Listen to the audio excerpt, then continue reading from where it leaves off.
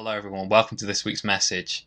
This is the final message of our December series where we've been exploring Jesus as the God with us. And of course, it's the final message of the year as well, 2020. What an unbelievable year this has been. When we started this year, we had no idea what it would look like. But let's face it, nothing in life is certain anyway. We didn't know what this year would look like anyway.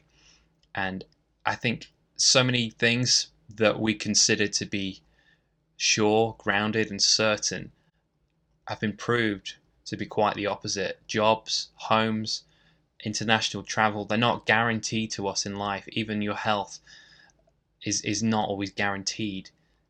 And it's an illusion to think that it was. And I think that this year, for many of us, including me and many others, it's really reminded us that nothing in life is certain. But the thing about God is that He is certain, and our God, Jesus Christ, is the same yesterday, today, and forever. And so we can't know what tomorrow holds. We never could. But we can know the one who holds tomorrow. And that's what I want to focus us on as we end this year, as we go into a new year, that we need to remember that we can know Him. We can't know the future. We can't know everything that will happen, but we can know Him, and we need to know Him. Because it's not just important for this life, it's important for the life to come. And today in this message, I want to just remind you that it's so important to remember where your mind goes. Where has your mind gone this year? Have you been worried? Or have you felt anchored and secured? And you have a choice of how you get to those kind of mental states.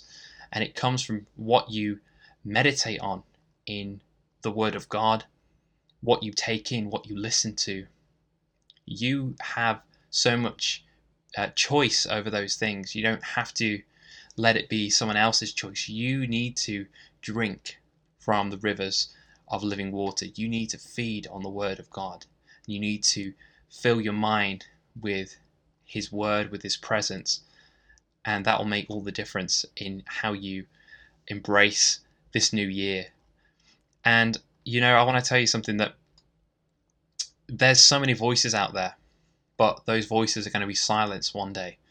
And all the things we talk about now, at some point in the future, we'll never talk about them again. But in eternity, of course, that will be the same as well, because death, mourning, disease, they will be done away with. The former things will be done away with. And these are things that are talked about in the book of Revelation. That's where we're going to be going to today. You see, Jesus had said this in Matthew 24, verse 35. Heaven and earth will pass away, Jesus said, but my words will by no means pass away. That's Matthew 24:35. My words will by no means pass away. Isn't that incredible? And in the book of Revelation, Jesus is speaking to John, Apostle John, and Christ first of all reminds John who He is. That's the primary thing He wants to convey to John in this encounter with Him. More than anything else that is happening in the world or will happen, it's the main thing that He gets John to focus on. And it's important to remember that, because that's what Jesus does with us. He wants us to know who He is first, so that we can then see the world for what it is. It says in the book of Revelation that Jesus comes to John and has something to say to him, but it's not really just for him, it's for the churches in his area in Asia, which is actually modern day Turkey. But as you read on, you see that this is not just a book for those churches back then. This is a church for anyone, whoever hears this book, whoever reads the writings of this prophecy. There's so many kind of inclusive terms that Jesus uses there. Several times in the book of Revelation, more than 7 times, He says, whoever has ears, let them hear what the Spirit says to the churches. And we really do need to hear what Jesus is saying to His church through His Spirit. He says it through His Word, what's been written, and through His Spirit. He continues to speak. And in this last book of the Bible, the book of Revelation, Jesus encourages us that we must hear Him. We must hear what He has to say. He is not just giving us some words. He is the Word made flesh. And so we need to remember what John saw, because it's a revelation that came through him to us. And the Holy Spirit wants to remind you of that today. You see, John, he wrote down the book of Revelation after this encounter with Jesus. But Jesus and John had known each other on the earth. John and Jesus had known each other as human beings, fellow human beings. But of course, John knows that Jesus is more than just a human being. And of course, we explored that in Malcolm's message. And in these moments with the risen Lord, John has this most intense encounter with him. He sees him in all his glory. Jesus had even prayed to the Father that his followers, that his friends would see him in his glory. That's actually what he wants for us. And that's where we're going in the future. Heaven is only heaven because Jesus is who he is. Heaven isn't heaven just because there's nice things there. Heaven is the home of God, and we're going to behold him, and he's going to be the greatest thing of all, greater than any created thing we're going to see up there. And so many people, when they saw God in the Old Testament, they're ruined. It destroyed them. Some couldn't talk for days. Some said they're ruined. And he's infinite. He's infinite God, and we are finite man. And in the Bible it says no one can see God and live. But of course, Jesus in the flesh, as he is, he's God and man still. It's possible to look upon God and live because he's veiled in flesh. And so it's a mysterious thing to think about, but it's a source of strength to us to know this is who he is. This is the God that we serve. And the book of Revelation is such a source of strength for believers across the world for many generations, especially the persecuted church, because it tells us that we win in the end, that Jesus wins in the end, that evil nations lose, that disease lose, that the devil loses. And it's the ultimate spoiler. And really, the Bible is one of the only books where you should read the end before you've read the rest, because then you know that we win. And of course, that's why there's such a battle for the book of Revelation. The enemy hates it, let's face it. But there's a special blessing for us when we read it. In fact, it's one of the only books in the Bible that says if you read this book, there's a special blessing attached to it. No other book in the Bible says that. And of course, you could read any book in the Bible and be blessed by it. But the book of Revelation is one of the only books that says, blessed is anyone who reads these words. And we're going to see that in a moment. And so instead of being the stuff of nightmares, I want to remind you that the book of Revelation is the revelation of Jesus Christ. It literally means the unveiling, the apocalypsis. Okay, we get the word apocalypse from that, but it means literally to lift the veil and to see what was there all along. And it's the revelation of Jesus Christ. It's seeing him for who he is. That's what John experienced, and that's what we can experience as well.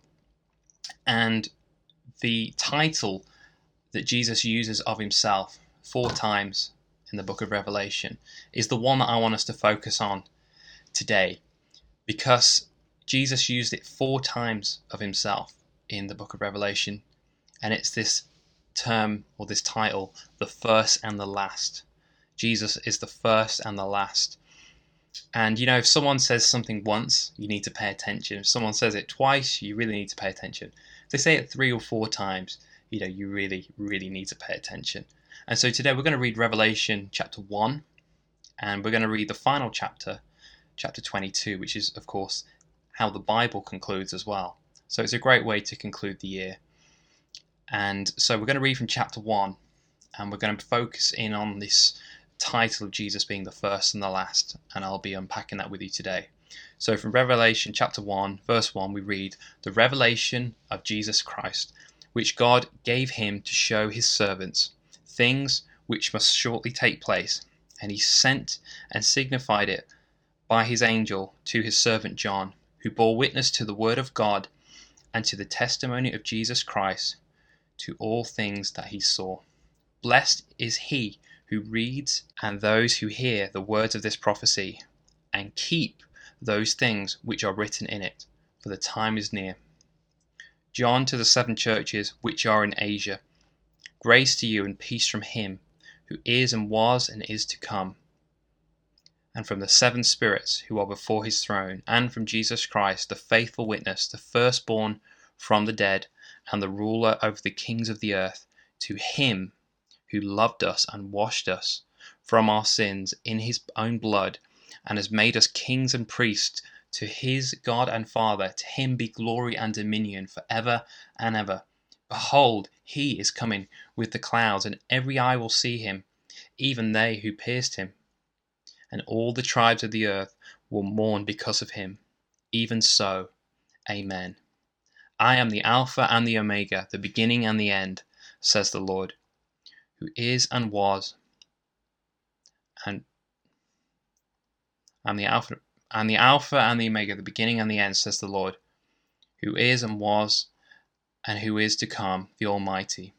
I, John, your brother and companion in the tribulation and kingdom and patience of Jesus Christ, was on the island that is called Patmos, for the word of God and for the testimony of Jesus Christ. I was in the Spirit on the Lord's day, and I heard behind me a loud voice as of a trumpet saying, I am the Alpha and the Omega, the first and the last. And what you see, write in a book, and send it to the 7 churches which are in Asia, to Ephesus, to Smyrna, to Pergamos, to Thyatira, to Sardis, to Philadelphia, and to Laodicea. Then I turned to see the voice that spoke with me, and having turned, I saw 7 golden lampstands, and in the midst of the 7 lampstands, one like the Son of Man, clothed with a garment down to the feet, and girded around his chest with a golden band. And his head and his hair were white like wool, as white as snow, and his eyes like a flame of fire. His feet were like fine brass, as if refined in a furnace, and his voice as the sound of many waters. He had in his right hand 7 stars. Out of his mouth went a sharp, 2-edged sword, and his countenance was like the sun shining in its strength.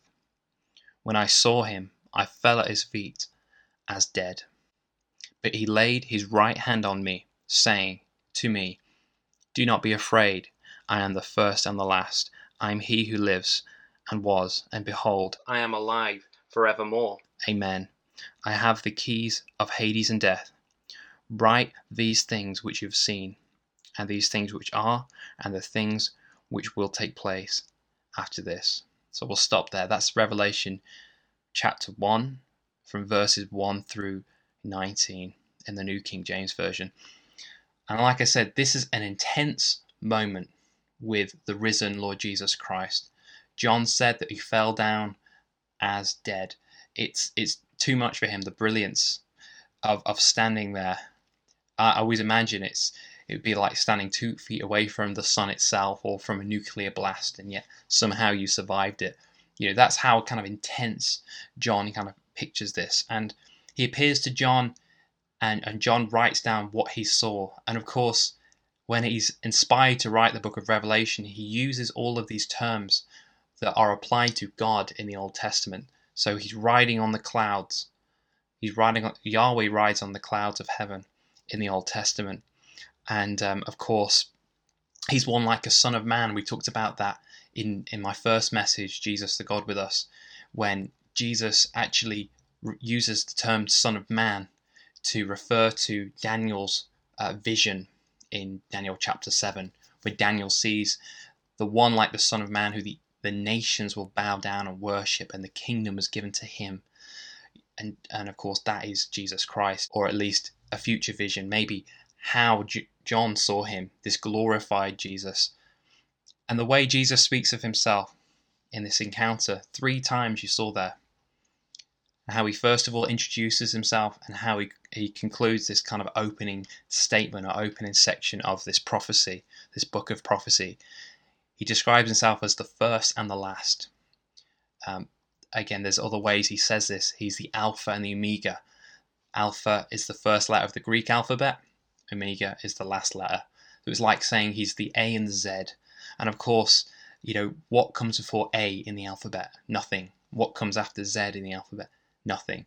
Just like Jesus is eternal, who was and is to come. That means eternal. And Jesus uses this, that he has always existed. Just like our alphabet, nothing comes before A, nothing comes after Z. So like Christ, nothing comes before him or after him. He's preeminent. Nothing comes before God. Nothing comes after God. He created all things. And Jesus is using that that phraseology, that terminology, and it's being applied to him. That's so significant, especially for those who don't believe that Jesus is God or ever claim to be God. So many false religions would say that. Islam, and even these Christian groups like Jehovah's Witnesses and other groups that say Jesus never claimed to be God, never died on the cross, never rose from the dead, and deny all these key things, and they're all here. And it's so important to know this and to understand this, as I know you'll see that more as we go on. Now, in the Old Testament, like I said, there's so many Old Testament references, but one of the key ones we need to remember is Isaiah chapter 44. And in Isaiah chapter 44, verses 6 to 8, it says, "Thus says the Lord, the King of Israel, and his Redeemer, the Lord of hosts. I am the first and the last. Besides me there is no God. And who can proclaim as I do? Let him declare it and set it in order for me, since I appointed the ancient people, and the things that are coming and shall come. Let them show these to them. Do not fear, do not be afraid. Have I not told you from that time, declared it? You are my witnesses. Is there a God besides me? Indeed, there is no other rock. I know not one." That's Isaiah chapter 44, verses 6 to 8. It parallels directly with Revelation chapter 1. There's such a strong connection. There's all of these terms that Jesus uses, and it's used of God in the Old Testament. He's the King, he's the Redeemer, he's the Lord of the heavenly hosts. He's the one who reveals, and is the only one who can reveal what is coming in the future. There's, of course, the fact that he's the Alpha and the Omega, the beginning and the end. That comes directly from Isaiah 44 as well. And of course, even in Isaiah 44, he uses the same words to John in this encounter. Do not be afraid. And in Isaiah 44, Jesus there speaks, is there another God besides me? It says, I don't know of any. That, like I said already, there's not one verse in the whole Bible that says that Jesus was created. And this is one that shows that no God has ever been created. So Jesus is not a created being. And in fact, when Jesus is repeating these words directly out of his mouth, he is saying that the inspired words of Scripture in those Old Testament scriptures, that was me speaking, saying these things, and I'm saying them again to you. These are eternal truths that pertain to me as the Lord Jesus Christ. And so we need to remember that, and it will really deepen your understanding of who Jesus is as God and man when you reflect on these things. And Jesus is still God in heaven, and yet he refers to the Father as his God and Father. And of course, the one way to understand that, and I think the classic way of understanding that, is that Jesus is still a human in heaven. He is both God and man together. He has these dual natures, and so he can call the Father his God because he's still a human. Isn't that profound? But it doesn't take away from the fact that he is by very nature God, as it says in Philippians 2 and countless other places. Remember that salvation comes from knowing Jesus as your Lord and your Saviour, by knowing him as Lord and knowing him as the Saviour. And how did he save us? He saved us by dying and rising from the dead. So there's three Christian doctrines, three Christian creeds that you can't do away with. If you do away with these, you don't have Christianity. You have a different gospel, a different Jesus altogether. In Romans, Paul writes, if you confess with your mouth the Lord Jesus and believe in your heart that God raised him from the dead, you'll be saved. So you need to believe that Jesus is the Lord and that he died and rose from the dead. Islam denies that. Jehovah's Witnesses actually deny that, and other kind of Christian groups as well. They take away from this. So you need to remember that when you speak with people who don't hold to these beliefs, or if you hold those beliefs yourself. So it's no small thing that Jesus applies this title to himself, not just 3 times in the opening chapter, but also a 4th time in Revelation chapter 22, the final chapter. And I want to read this to you now. And of course, this is when Jesus is speaking after the judgment of the living and the dead, and Satan and all his demons have been cast into the lake of fire. And the kingdom of God is now in the earth. The earth is now perfect as it was in the beginning. As Jesus said in Matthew's Gospel, heaven and earth will fade away, but my words will never fade away. And we're at this moment where Jesus is speaking, and the old heaven and the old earth have literally faded away. And of course, this is the fulfillment of those words, and we're seeing it. And heaven and earth are united, and Jesus is speaking. And Jesus says this, says, "Look, I'm coming soon. My reward is with me, and I will give to each person according to what they have done. I am the Alpha and the Omega, the first and the last, the beginning and the end. Blessed are those who wash their robes, that they may have the right to the tree of life, and may go through the gates into the city. Outside are the dogs, those who practice magic arts, the sexually immoral, the murderers, the idolaters, and everyone who loves and practices falsehood. I, Jesus, have sent my angel to give you this testimony for the churches. I am the root and the offspring of David, the bright and morning star. The Spirit and the bride say, 'Come,' and let the one who hears say, 'Come.'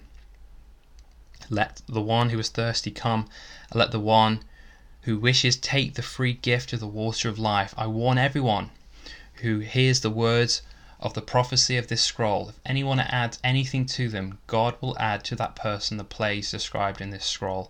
And if anyone takes words away from the scroll of prophecy, God will take away from that person any share in the tree of life and in the holy city, which are described in this scroll. He who testifies to these things says, 'Yes, I am coming soon.' Amen. Come, Lord Jesus. The grace of the Lord Jesus be with all God's people. Amen." And that's how Revelation chapter 22 concludes. That is how the Bible concludes. Jesus has the last word on everything. He is before all things. He's after all things. He's through all things. He's preeminent. He's sovereign over the nations, the kings, the kingdoms, everything. And he has the first word, and he has the last word. He has the final say on it all. And that's why only his words matter. All other names and all other voices will be laid low, and Jesus will be seen for what he is. You know, in this scripture here, you see that Jesus reminds us that he is the Messiah, the root of David. There's no denying that Jesus fulfilled the prophecies of the Bible, as we've talked about so many times.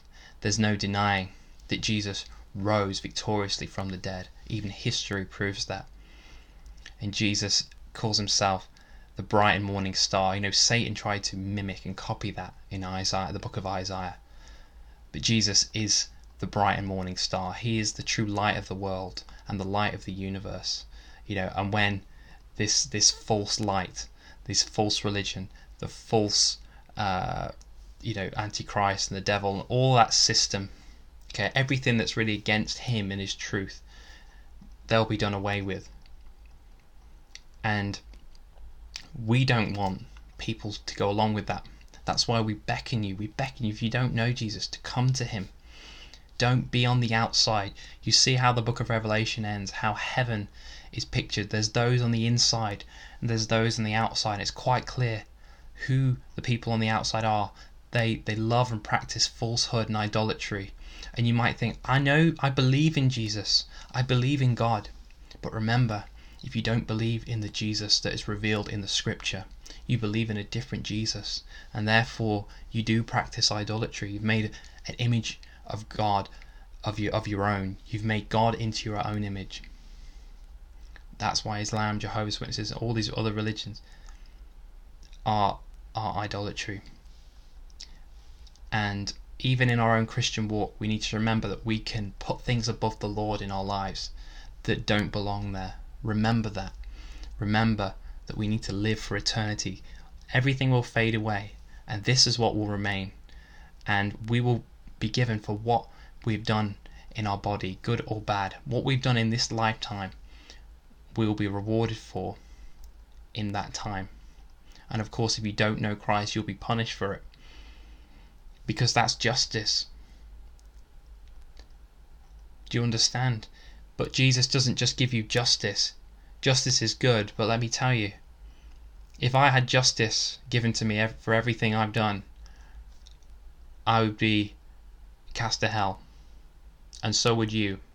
Jesus doesn't just give you justice, he gives you mercy and grace. Jesus paid the price. He paid the fine, the penalty, these are legal terms, so that you could be free. He's loved us and freed us by his blood, as it says in Revelation chapter 1. The motivation of liberating us from sin, for giving us this possibility to be washed and to have our robes washed, to have our lives washed, that's what it means, and to come into the kingdom of God, was motivated by love. For God so loved the world that he gave his only son. And this son, this one and only son, with a smile on his face, with his face shining like the sun, says, come. Anyone who hears these words, come. We talked about how Jesus spoke in Matthew chapter 16 when he says, come to me all who are weary, I'll give you rest. And you know, he's talking about rest from your sin, rest from the world, rest from this restless world. Come into my peace, come into my kingdom. Don't be on the outside. You're welcome, you're invited. I've made the way for you, but I'm coming soon, and the age of grace will come to an end. Jesus could come soon. He could take his people away very soon. And I always remember this one interview I heard with Denzel Washington, who's a famous actor who's a Christian. Someone asked him, you're one of the best paid actors in all time, what do you want in life? And Denzel Washington said, I want to be in that number when the saints go marching in. I want to be in that number when the saints go marching in. That's what he wants. And boy, I want to be in that number too. And you have a choice. You have a choice. You know, every breath you take is only because he says so. You owe him so much. But all he asks is for you to come. He doesn't want you to do something for him. He wants you to come so he could wash you clean.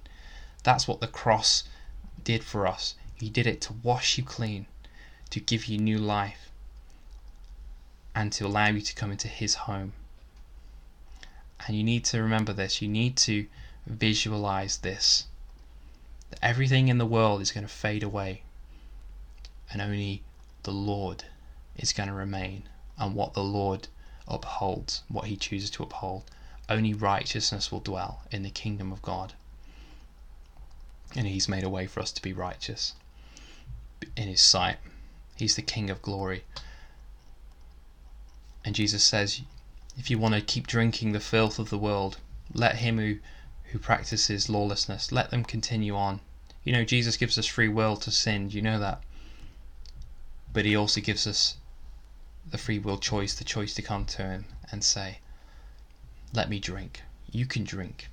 Come into my presence, come into my world. If you're spiritually thirsty, don't drink from the filth of the world. Come to him. This world has nothing to offer you. We read last week from Mark chapter 8 verse 36. For what will it profit a man if he gains the whole world and loses his own soul? Do you know this world tells you can have it all? And we know it's not true. But Jesus says you can really have it all, but it's not in the way that this world presents it to you. You can have a share in the kingdom of God. You can have a share in the tree of life, an inheritance in heaven, heaven on earth. That's what I want for you, and that's what's best for you, because I made you to be there. But of course, we can fix our eyes on other things, and we can put other things above that. What's more important than that? What does it profit a man to gain the whole world, which you can't do anyway, and lose your soul? What are you listening to, and what are you drinking? What are you drinking? Are you drinking the filth of the world, or are you drinking the waters of life? The Spirit has been poured out that we may have life living in us. And we're commanded in Scripture not only to drink, we're commanded to listen, as we talked about, and to also look. It says, look, he is coming soon. Look. How many times in the Bible does it say, look, look, look, fix your eyes on Jesus, see him? John the Baptist says, behold, behold. It means gaze upon the Lamb of God who takes away the sins of the world. We need to fix our eyes on Jesus. We need to fix our eyes on him. Peter was walking on the water and he was looking at Jesus. And the moment he took his eyes off Jesus, he sank. It's a lesson for us, because in the Bible, the waves, the seas, the roaring seas, it represents the nations, the chaos of the world. That's literally what it means if you do a Bible study on that. And Jesus says, you could stand above it all on the waves if you keep your eyes on me. How amazing is that? He's the Alpha and the Omega, the beginning and the end, who was and is to come, and he is coming soon. And I'm just reminded that this is the answer to the anxious heart, to the anxious mind, the anxious soul, is to gaze upon him, is to drink from the right place, it's to listen to the right thing, and it's to look to where your help comes from. It's the Lord. I'm reminded of the song, turn your eyes upon Jesus, look full in his wonderful face, and the things of earth will grow strangely dim in the light of his glory and grace. And so if you've never received him, and you've never drank from those living waters of his Spirit, which are so available to you, then do that today. Make a decision to come before him, to bow your knee and say, I was wrong, and you were right, Lord. You have the first say, you have the last say on it all, and I listen to you today, and I look toward you. So let's just conclude this time. Let's just sing that song together, if you're comfortable with that. To sing, turn your eyes on Jesus, and you can just receive this song as I sing it over you if you wish. Lord Jesus, turn your eyes upon Jesus, look full in his wonderful face, and the things of earth will grow strangely dim in the light of his glory and grace. Yeah, we look to you, Lord. You want to sing that again with me? Sing that again with me right now. Oh, we turn our eyes upon Jesus, look full in your wonderful face, and the things of earth, they'll grow strangely dim in the light of your glory and grace. Thank you, Lord.